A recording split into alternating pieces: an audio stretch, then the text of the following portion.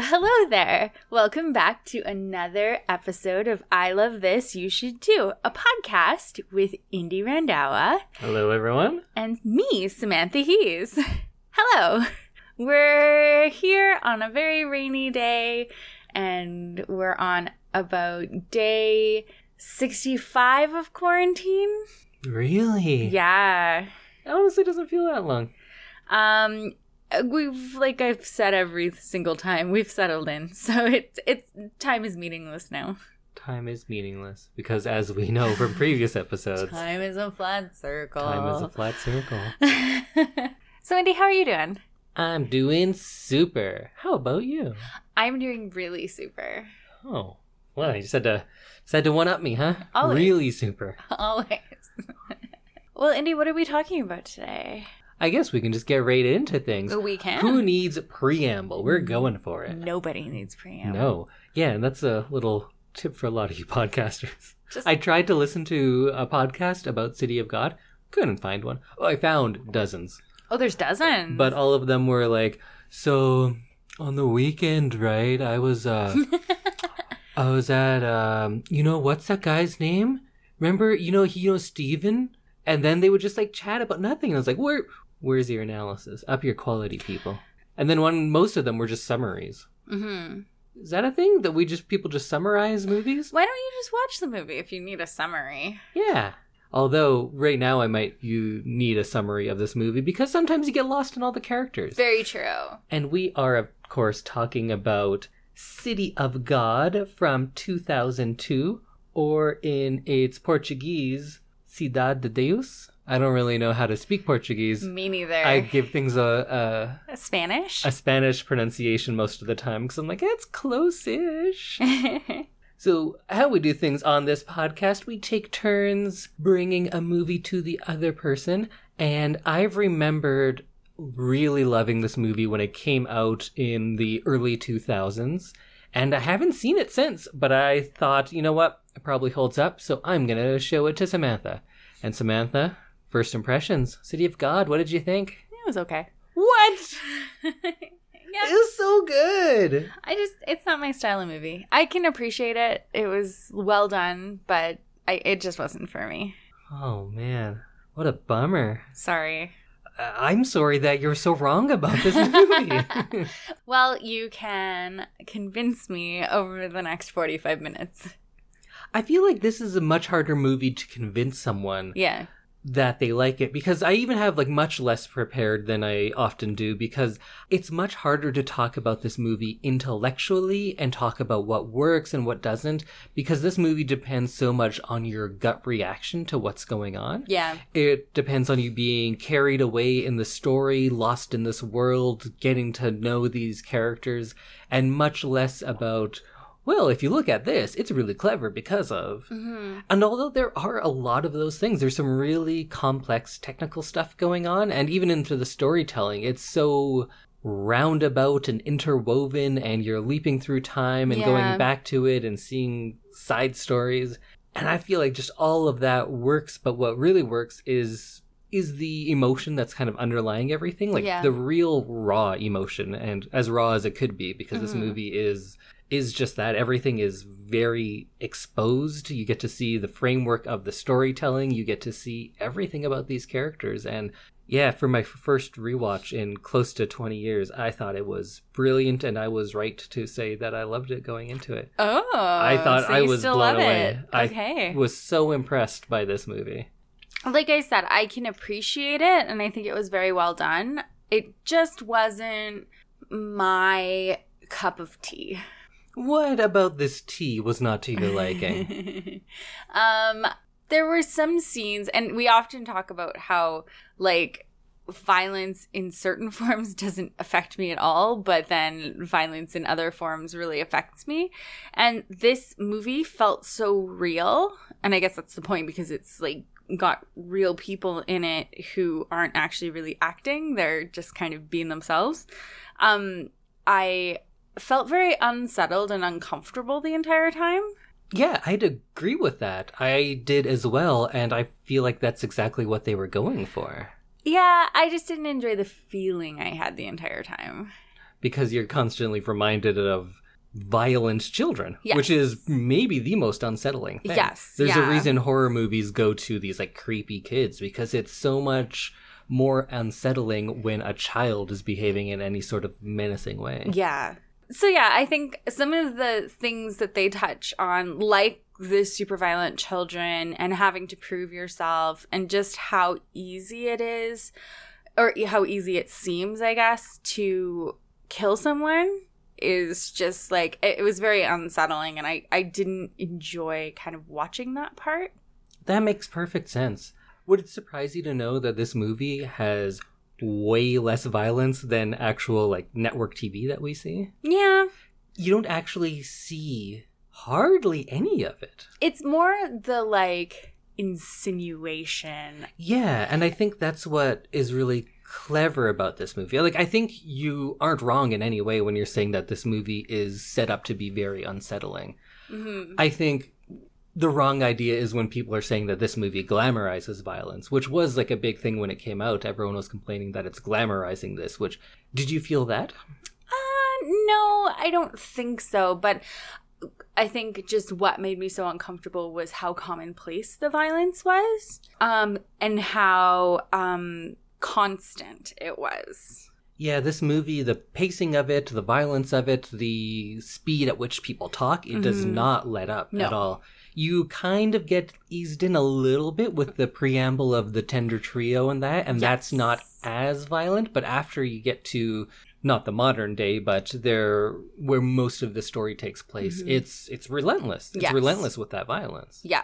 And I don't think it's glamorizing it like this movie got compared to the work of Quentin Tarantino a lot when it came out. I could see that. Which I disagree with a lot, because I think that was said just because they're both violent and they both have style to them. Yes. While I feel like Tarantino does his violence and it's very stylized and there's no consequences to any of it, I feel like that does glamorize violence. Whether good or bad, we're not on a Tarantino kick right now, although I would say good early in the career, bad later in the career. But I feel like this does almost the exact opposite, because yeah, it's unsettling. There aren't consequences. We don't get to see much of the consequence outside of more violence. Yeah, like the like, I need to avenge that death, or I need to like get back at you for that killing. One of the things that I found the most hard to watch was when he corners two of the kids from the kid gang. The Runts. The Runts, that's right.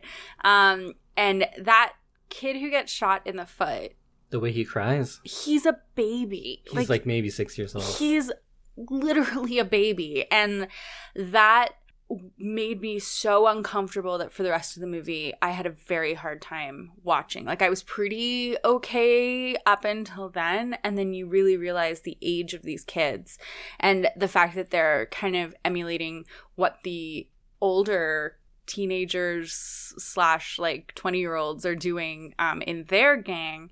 And it's just, I had a very hard time kind of being okay with the violence after you see him being shot in the foot, him crying like a 3-year-old. Like, it was just like, that is like, I've been injured, I need my mom, I like just, it really kind of almost turned my stomach, and it was just very I was very on edge for the rest of the movie. Definitely. I completely agree with you. That was the most brutal scene. So at this point, we have Lil Zay, who's your almost like a kingpin. Yes. And he's not the one shooting the kids. He tells, I think it's Steak. It's Steak, yeah. He says, like, you shoot him. Mm-hmm. Because and if you like want to be initiation. with us, you're going to have to, like, murder one of these children. Mm-hmm. And he does. And as brutal as that kid crying after he gets shot in the foot, the really young one, which, first of all, brilliant acting. Mm-hmm. Oh my God, that kid. I assumed they really hurt him or something. Sliced his foot open or I had something. to look into what they did. They told him to, like, what's the worst thing you can imagine? He said, oh, a toothache. I had the worst toothache once. And he goes, okay, imagine there's a toothache in your foot. And that's what he came up with. That's so good. That's crazy. I was wondering that after I had kind of shaken off those, like, feelings after the movie and everything, because we never record directly after watching Right. a movie. Like, we always have a little bit of time to kind of like sit in it and kind of think about what we really feel and that kind of thing. And once I was kind of out of those initial feelings of like anxiety and uncomfortableness, I was really amazed by that performance. And it looked like a child who had literally been shot in the foot. Like, Yeah. it did not look like a 6-year-old acting. No. And so, as I was saying, one of the really brutal things is that they're getting this other kid to do the killing. Mm-hmm. And that whole sequence was incredibly hard to watch. And I feel like this might be a hard conversation for us because we both agree of what Yeah. this movie did and how it effectively made this violent area just like turn your stomach. Yeah. But I think that's great. I get why you think that this is so well done, because I agree it's very well done. I just felt very uncomfortable the entire time we were watching it, and especially after that one scene. Well, so maybe let's talk a little bit about violence in film. Okay. So you find things like Game of Thrones doesn't bother you as much. It's like a fantasy thing, right? Like, I think that Game of Thrones, there's dragons and like witches and, there's like magic. And I think I feel a little bit more removed from that. Right. Whereas like we went to the Dominican Republic and we went to Mexico in the last year. And we've been on streets kind of like that. And we've seen people who look like that. And it's very easy to kind of imagine myself in that kind of like environment almost. And it feels very real because, like it happens on streets that we've walked, like that kind of thing. And it feels like places that we've been Yes. almost. And so that feels very, very real. I've never flown on a dragon. So that feels less real to me. Mm-hmm. And it's easy to kind of get lost in the fantasy aspect of like Game of Thrones or anything like that. That is, I agree, it's very gory. There's a lot more shown.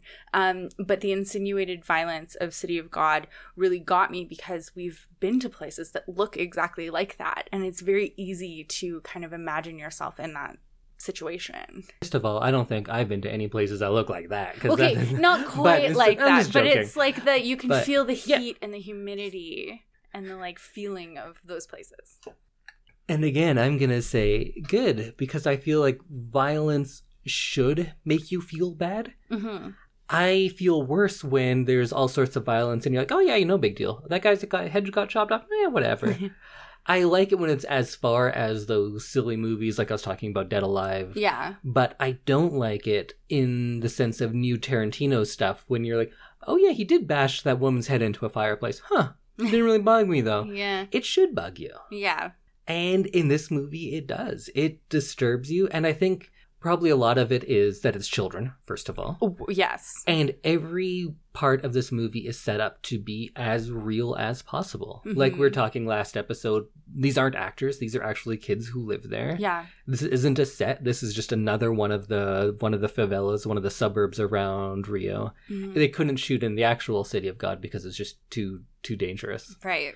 The director did go back and say, like, if I could do it all over again, I wouldn't have shot on location because it was a nightmare.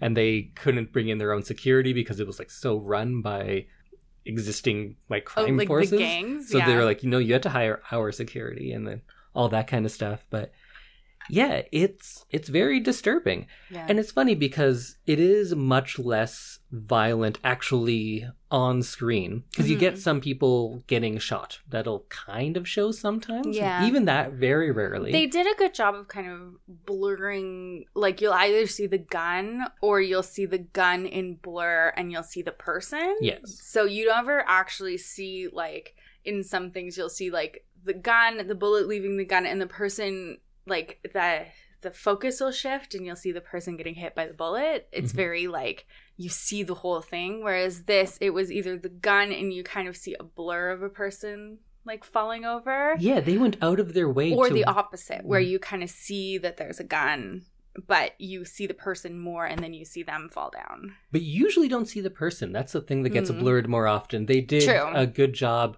I guess if you want to think of that as a good job, they would blur out people very often so that not to show those dead bodies. Yes. I feel like there's nothing in this movie, as violent as it is, I don't feel any of it's gratuitous. Right. I feel all of it is important to the story. Mm-hmm. And I feel like it's an important and engaging story.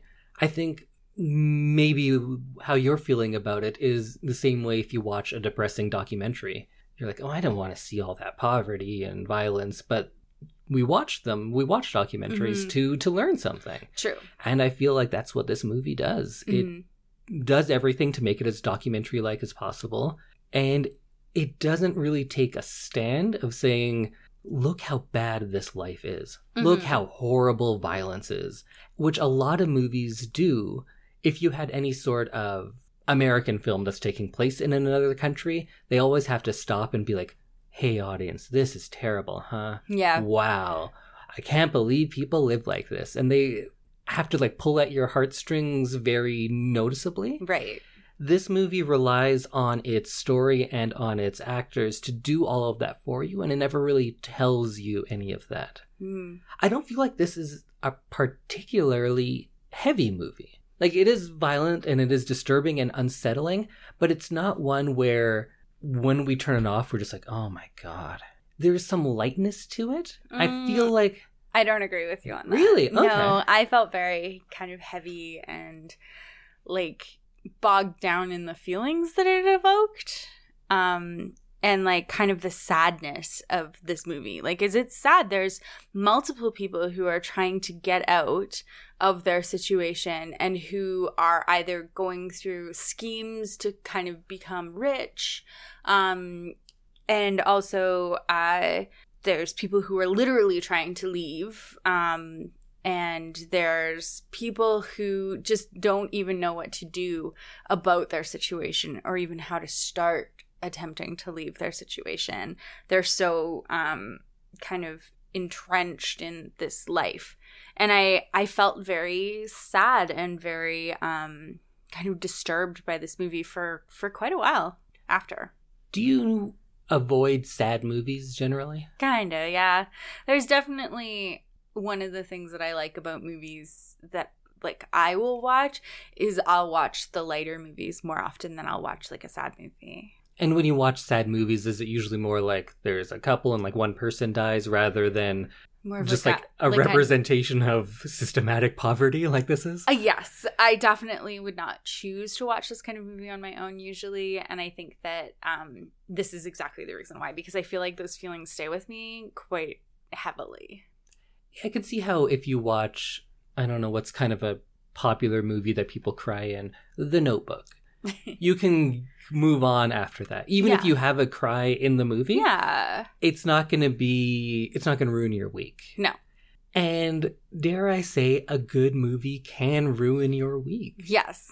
And I think this is that case where, yes, it's eye-opening and disturbing and good. Because I think the criticism this movie got was that it was too light, that it dealt with these things of just like, oh, this happens and this happens. But that's just it. This happens. These things happen. If this was completely invented, maybe then I would feel like it was exploitative of having violent kids for that reaction that we get. Because that's what movies do often. But since all of these things happened and are happening, I can't say that it's exploiting anything or like trying to manipulate me, because it's a very base level in how things are presented. I don't think they're trying to make light of it. They're not trying to tell you it's terrible. They're just saying this is what happens. And you take away what you will. And what you will is that this is terrible and it's disturbing in your case. And in my case, that's good. That's what I take away too. But I also get that like, but whew, what a ride. Yeah, and I think that's why there are so many types of movies, is because everyone takes away something different. And I just happen to kind of get stuck in those feelings. And that's a lot of the reason why I enjoy kind of uplifting, happy movies or like things that are very far from reality. And this is something that feels very true and very close and very like aggressive in the feelings that I end up having. And I think that's probably the difference of us in how we consume media. You like more escapism. Is that right? And that's why I like to like read the books I read and the podcasts and that kind of thing. It's very escapism, and it's not as much something that I would find in my real life, because I enjoy that, being away from, you know, my real life. Right. And I kind of want something that's going to hold up a mirror to this world that I know, right? And I do, of course, love your escapist things. I'm a big Star Wars guy and all of that sort of stuff.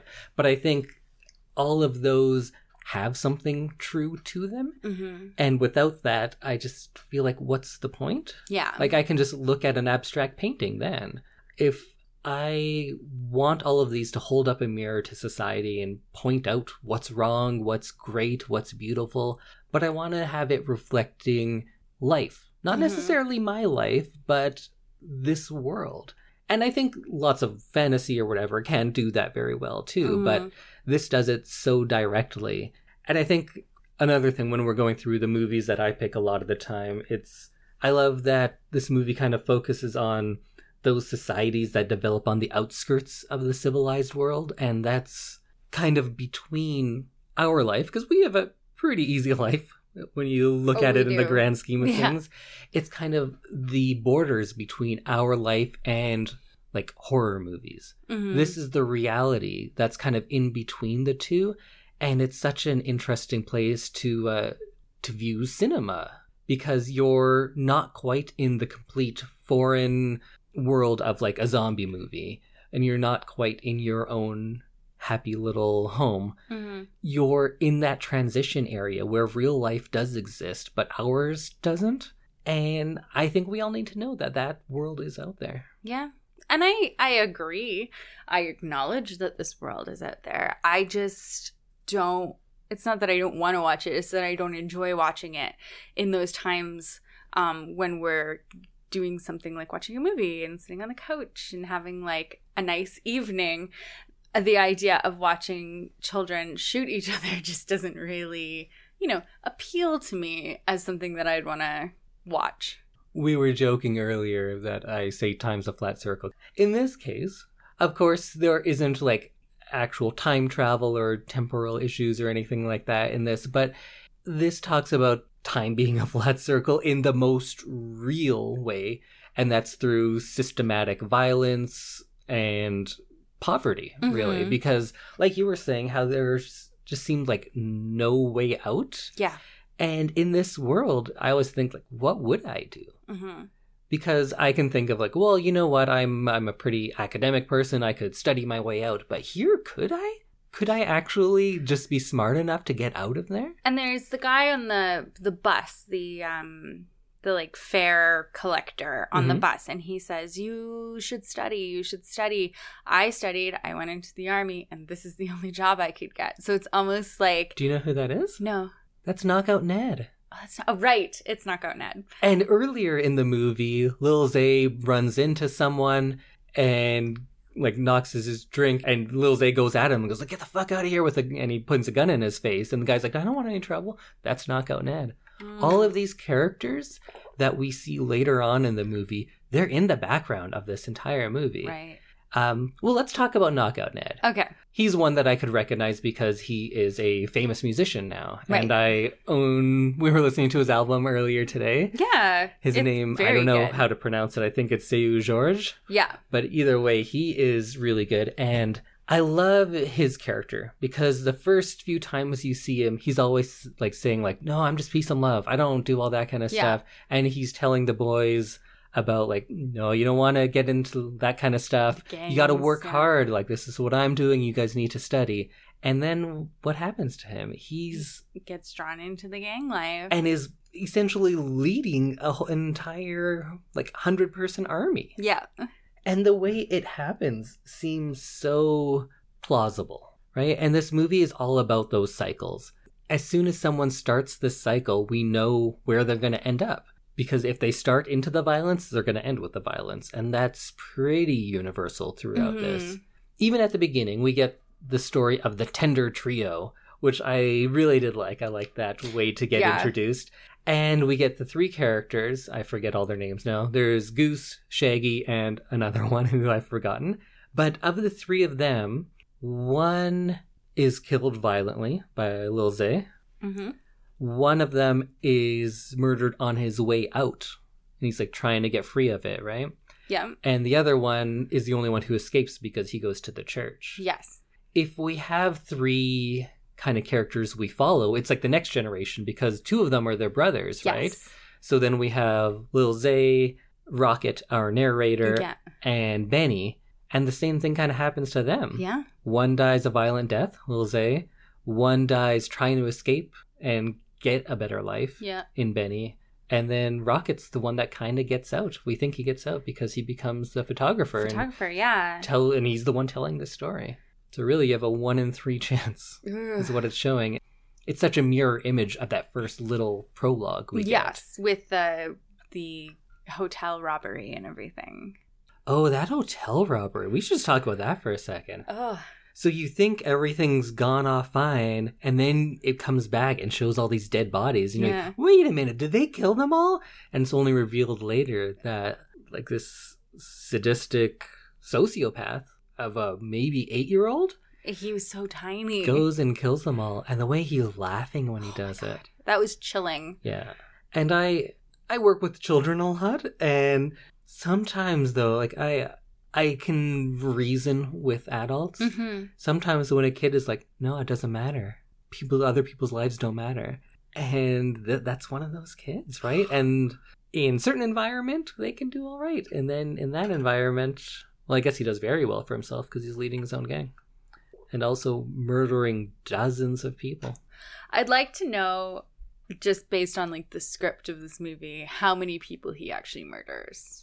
Wow. Like, based on the story of him, like, and what they think. Because, like, every character has a backstory, right? And there's stuff that you don't see on camera. So it's just assumed. I'd like to know his, like, death count. I think there's probably 15 in this actual story, but you'd think this person is killed like 100 people? You know that they're doing this all the time. Mm-hmm. You know that they're, like, on, like, a flip. He goes and shoots people just because his temper is bad. So you know that like all of the times you don't see him on camera, he's probably exactly the same as he is on camera. Yeah. So would he not be killing constantly? Yeah, he definitely is. Yeah. Did you like that opening sequence we get when they're chasing the chicken? Yeah, that was pretty cool. And I like how it connected directly to like right at the end of the movie. Yeah. So you don't actually know what's going on in the first sequence. No. It looks like fun. But it sets up everything so well, right? Because you have him here. Rocket is literally caught between the gangs and law. And that's kind of like his story, right? Yeah. He's always kind of weaving between the two and doesn't pick a side. And also that reinforces the whole thing about cycles because this movie starts at the end, which isn't new or innovative, but so much of this depends on everything just repeating itself. Yeah. And also we start with that chicken and that shows you like, they are that chicken, right? Just as indiscriminately as the butchers are killing chickens, that's what Lil Zay's doing with people throughout this. Exactly, yeah. I guess we started this talking about Knockout Ned, but got distracted. Yeah, we did. But he's one of my favorites because we get to see that fall of a character, that he starts out avoiding violence for this long, going through the army, and still is going to be like, no, I'm going to be on the straight and narrow. He tries to avoid it as much as he can, but it just keeps coming after him. And eventually he makes the choice to join up with Carrot because he sees no other way. Exactly. Really, that's the only way to save his own life. Yeah. And I really liked how we get to see things progressively get worse. We get to see that slippery slope. Because he says like, okay, I'll join you to save my own life, but no killing. And he's like, okay, no killing. But then someone's about to kill him. So then they kill. Yeah. So it's okay, no killing except for that time. But then it just becomes a thing of convenience, and it's laid out so beautifully in that little montage.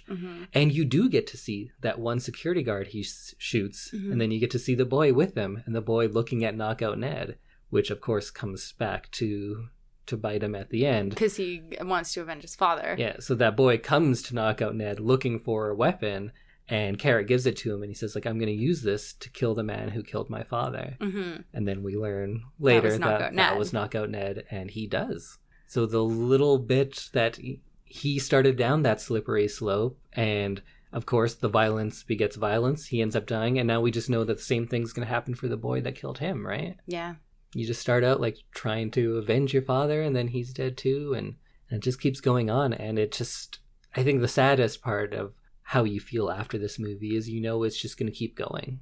You don't feel like everything is wrapped up now. Lil Zay's dead, so we're all okay. Mm-hmm. You just know it's going to be someone else next. Yeah. Well, and then you see the Runts starting to like talk about making a kill list and like talking about like who can write. That was like one of the saddest things was it was like, who knows how to write? And only one of them was like, oh, I can do it. I can write our list of who we're going to kill next.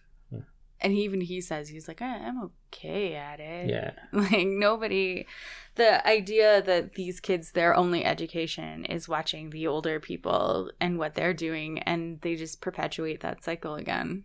Yeah. We'll touch on them at the end because I want to finish up with some things of like the real characters and how things were made, but we'll save that until the end. Okay. I guess just to finish up on Knockout Ned, I loved his character because it seemed like this whole movie, this whole world is encapsulated by him. Trying to do better, trying to do what you can, but the violence just pulling you back in. And then you think, okay, I'll just do a little bit. And then it just builds and builds and builds. And in the end, he's not really like, of course, he's killed by that one boy, but he's killed by this culture of crime. Yes. This culture of violence that he has become a part of. And it's fitting. I really liked his performance as well. It was very good, yeah. You can really see his transformation, and he's probably one of the best actors in this because he really does start out just wanting to do good and to help people. And then he turns to the dark side, I guess, and joins up with Carrot. And you really see when his brother is killed and his father...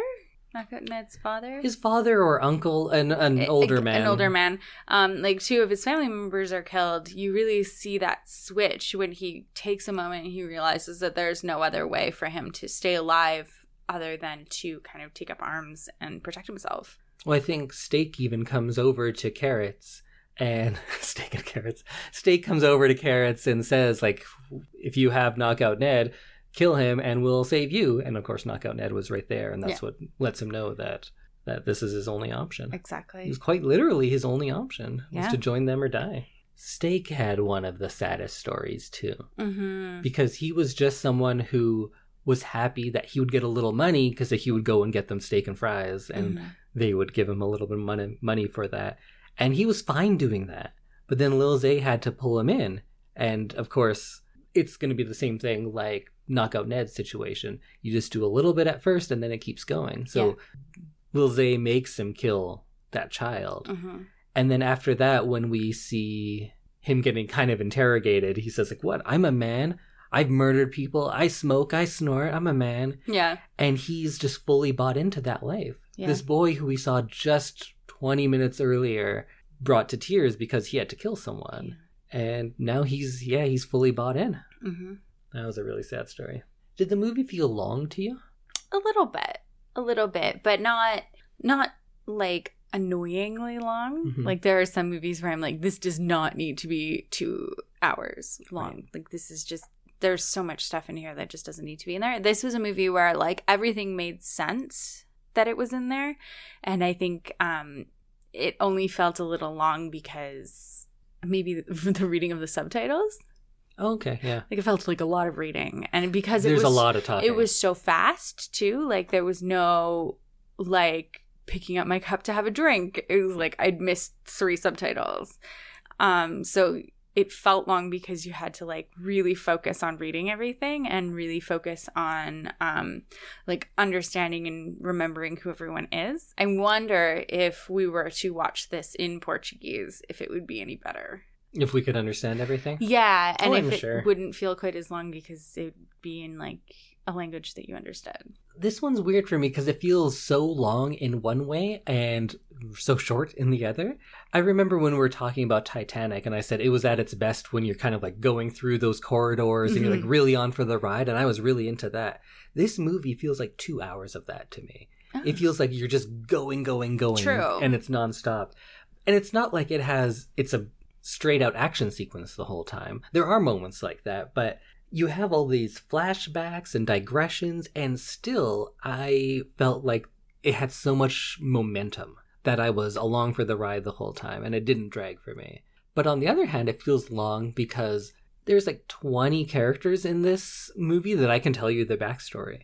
It was so efficiently done that I feel like I know everyone here. I know why they're doing what they're doing.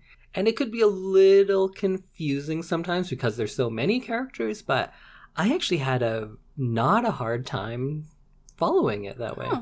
And they did a great job of casting the childhood and like later teenage years versions of people. They looked exactly like them. How did they do that? Some of those kids looked exactly like the older version. Like the Benny. I loved the Benny. Oh, Benny was great. Yeah, that's really good on the casting side. Do you want to talk a little bit about the casting of this movie since it's so bizarre? Sure. So the biggest issue was, although a great percentage of the Brazilian population is black, there aren't or weren't very many black actors because you couldn't get work. Right. There weren't black people on TV. They're not in the Brazilian movies, even though that's a huge percentage of the population, which is accurate in most countries, really. Like, even if you just look at American films, right, there's not nearly the representation of their population. Right. But this was very prevalent in Brazil, so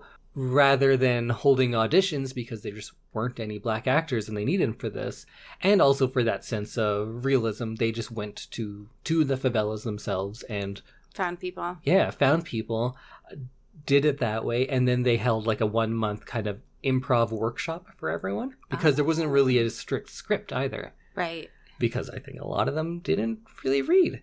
So it was just kind of, this is what you want in this scene, so go for it. And I loved that there's all sorts of moments that weren't acting that made it into the movie.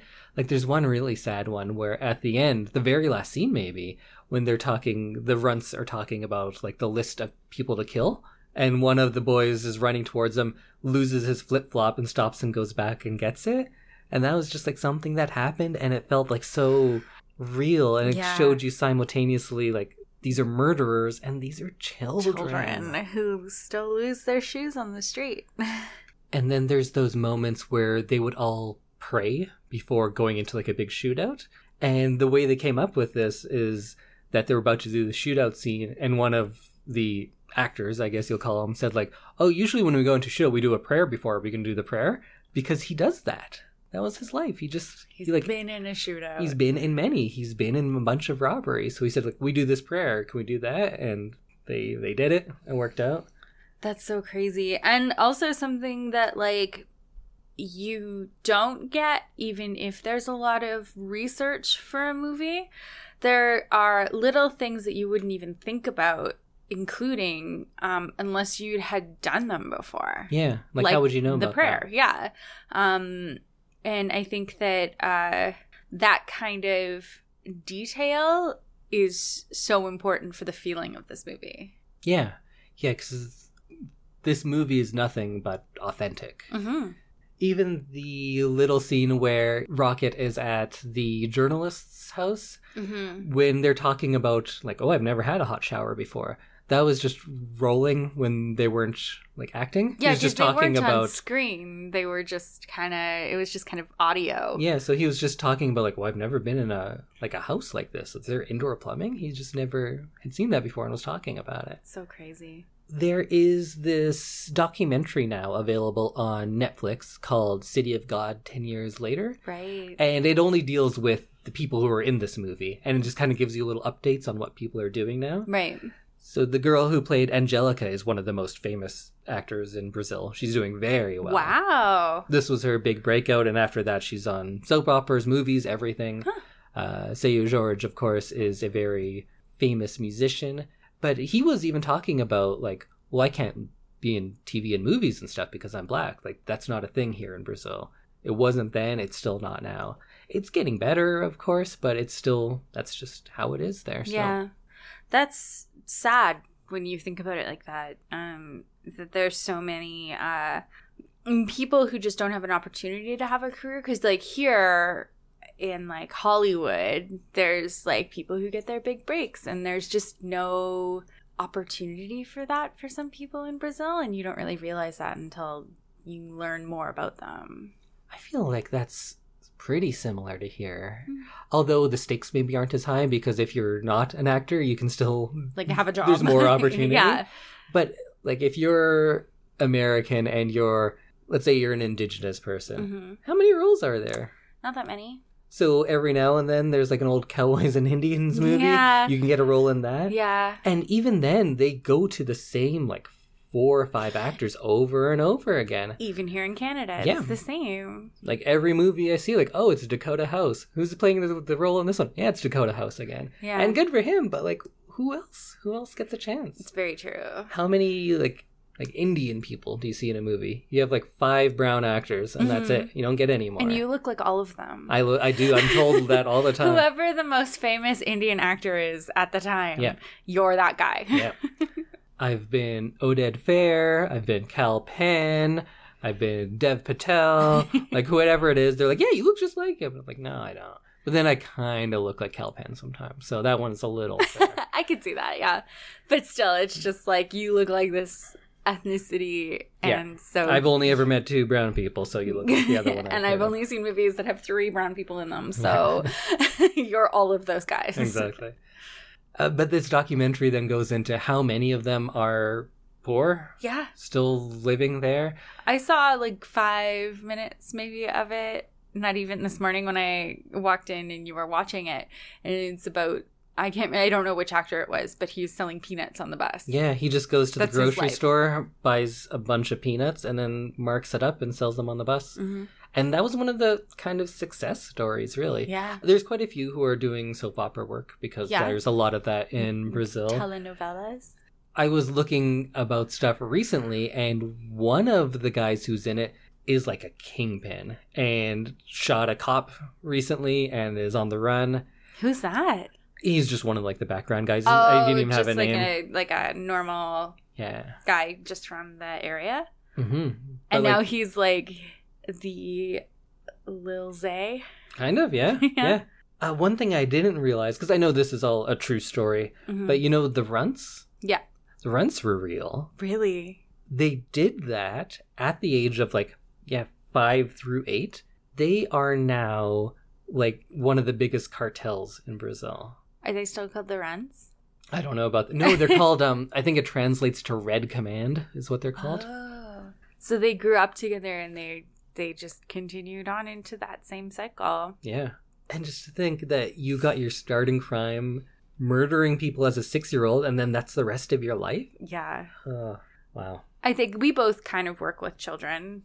And I think of some of the kids that I see who are barely able to stand up straight and focus. Never mind well, they weren't either. But to learn how to hold a gun and protect yourself and to murder people, it's so hard to imagine. And maybe that's just because of where we live and the kids that we deal with. But it's very hard to imagine some of the kids that I coach in cheer doing stuff like that. None of your cheerleaders are murderers? Not that I know of. I feel like there's a few kids that I work with that would be like, yeah, given the opportunity, I could see it.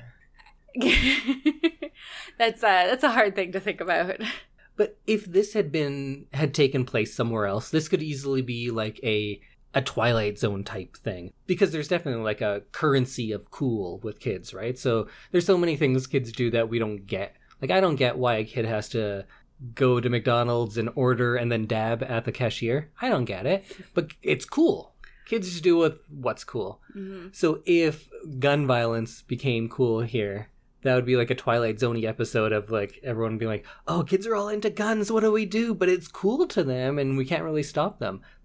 And no one could stop these kids. It's just cool to them. True. Right? It was just cool to kill people. Yeah. And then they did. They see the cool older guys. It's it's like being in grade 5 and seeing what all the grade 9s in your school are doing and being like, oh, I want to be just like that. And like, I want to do all that stuff. And so they see these older kids, and they were kids, these older boys, doing all of that. And it's just like, it's learned behavior. It's normal. Yeah, that's the worst part about it, is that it is incredibly normal here. Did you have a favorite character in this movie? Maybe Angelica. Because she seemed like she was living her life, and she seemed very removed from all the gang violence and everything. She just, like, happened to like who she liked. I think I like Benny best. Benny? Benny is such a likable guy. Mm-hmm. Everyone loves Benny. Yeah. Everyone in this movie loves Benny. And it's so bizarre because Benny killed people. Yeah. But you're just kind of on his side, and you're like, oh, Benny, that guy, he's awesome. And everyone thought he was so cool. And then I love the little moments of humanity you get in this movie. Mm-hmm. Like when he was feeling sorry for Tiago. So he says, like, oh, go get me some clothes and stuff. And then he gets dressed up, and he's like, oh, I'm a playboy now. And I loved their interactions. I loved him with Angelica.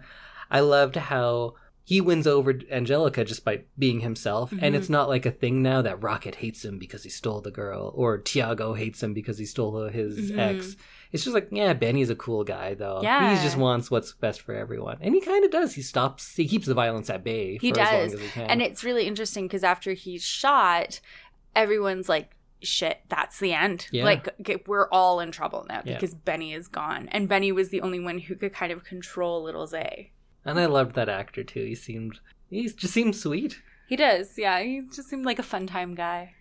Well, I think we might keep this as a bit of a shorter episode. It's weird because I feel like I don't have a lot to talk about to break this movie down. It would just be another hour of me going, remember this? That was so good. Oh, and then this happened? And then it links back to that. And it's just a lot of recapping how well done, how impactful a lot of these things are. But maybe we'll just keep it there, watch the movie, and you'll be able to see it all for yourself. But do you have any final thoughts on this movie? I think that people should definitely watch it. And that it's a very kind of important movie in the subject matter because this is happening in the world. And this is like you said, the actors were like, well, we do this before we have a shootout, because there are situations that people in this movie actually were in and lived. So I think it's very important to watch. I still don't think I can love it. I appreciate it. I think it is a very well done movie, but it wasn't for me. What about you? Do you have any last thoughts? Closing monologue? I don't even know how to encapsulate this movie. It was so much better than I thought it was going to be. It has such a unique dissonance in its style with this like harsh reality, these non-actors, non-sets, and then this beautiful fluid camera movement, and the movie just looked amazing to me. I think a lot of people also didn't like how it looked. They thought it was like low budget, but I thought it looked great, and But it's supposed to look low budget. I guess, yeah, and it's grimier as things go on. It's shadowier, but then you have those moments at the beach where everything's beautiful, or even you have the past. It looks so much brighter and more pristine that was still a violent time. But I feel like all of the parts of this movie are working so well together, from the camera movement to the directing to the acting, which, how do you get 48-year-olds to do a well choreographed battle scene like this? Like, how did that ever happen? But it looks so good. And this story is so captivating. And I get how the violence could make you feel uneasy, but I think, like we both agree, that's done intentionally, and I think with great effect. It doesn't feel like it has aged at all. If this movie came out last week, I'd be like, yeah, looks great. Mm-hmm. And maybe it does have some of those 2002 things like the shaky camera more often, but I think that goes into the subject matter. Everything seems very well suited. It just seems like a movie where, I know we get into the argument a lot of like, well, this movie can be just good for what it is. Like when you think there's like a popcorn type movie, and you're like, well, this doesn't need to be great. It's good for what it is. Yeah. And my criticism is always, but if I can look at it and say these 5 choices would have made it a better movie, and we can all agree that it could easily be a better movie, why not make that better movie? Yeah. In this movie, I can't choose anything to make this movie better. It's not a perfect movie, but I feel like every choice was done with such forethought and intention, but all behind the scenes, and now it's this seamless package of so many dissonant styles and elements coming in to create a really emotionally impactful movie that still has the appeal of like a popcorn action flick. Mm-hmm. It does so much that seems very hard to do and very few movies can recreate. So I loved this movie. Good. I'm glad you liked it again, because I know you were excited to watch it. Yeah. Kind of want to watch it again right now. So I think that's kind of our conversation about City of God for the week. I think that we both had very good points about it, and I think that everyone needs to see it just to form an opinion for themselves. And we'll see you next week when we have more quarantine streaming picks, and I'll be introducing the movie that we're going to be watching for the week after. Are you excited? I'm scared. You're scared? No, I'm excited. Okay. Well, we'll see you next week when we talk about what we've been watching. Have a nice week. Bye, everyone.